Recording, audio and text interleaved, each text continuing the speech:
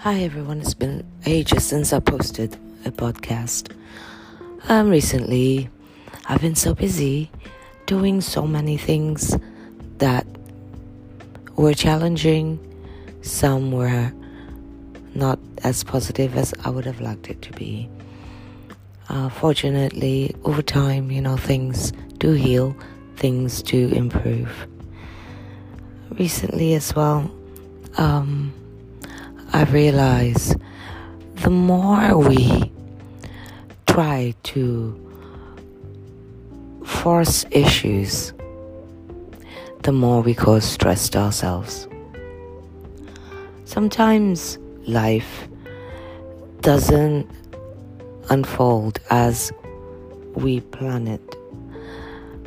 But there is no one way to do one thing. There's always more ways, more options, and more choices. For this very purpose, a growth mindset is always so beneficial. Whilst we can cultivate the growth mindset, we need to empower ourselves with the knowledge needed for this self-empowerment. What we need depends on the values that we hold dear to ourselves. And in this way, we can start to accumulate the knowledge which supports the values within our system, thereby reducing the stresses which may occur constantly and consistently every day. One aspect of life which is precious to most of us, in fact all of us, is health.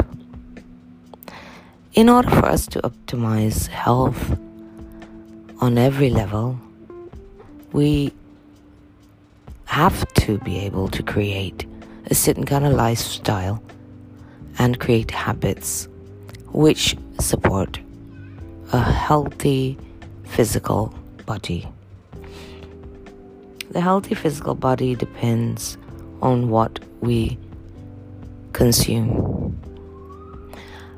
Over a period of 30 years, I've had a stringent practice of nutrition and vitamins, which I think has benefited me throughout my life thus far.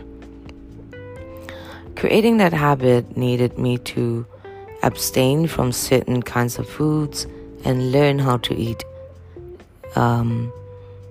different foods than what I was used to. Having been brought up in Southeast Asia, our staple diet was rice and anything that accompanied rice. And having moved to Australia, rice was not anymore a staple diet. Bread may have been for most Australians, or potatoes.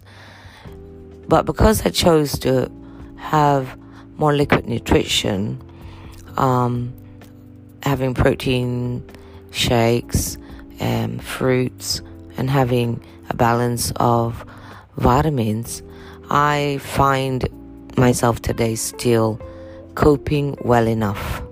So, what is well enough for everyone or anyone?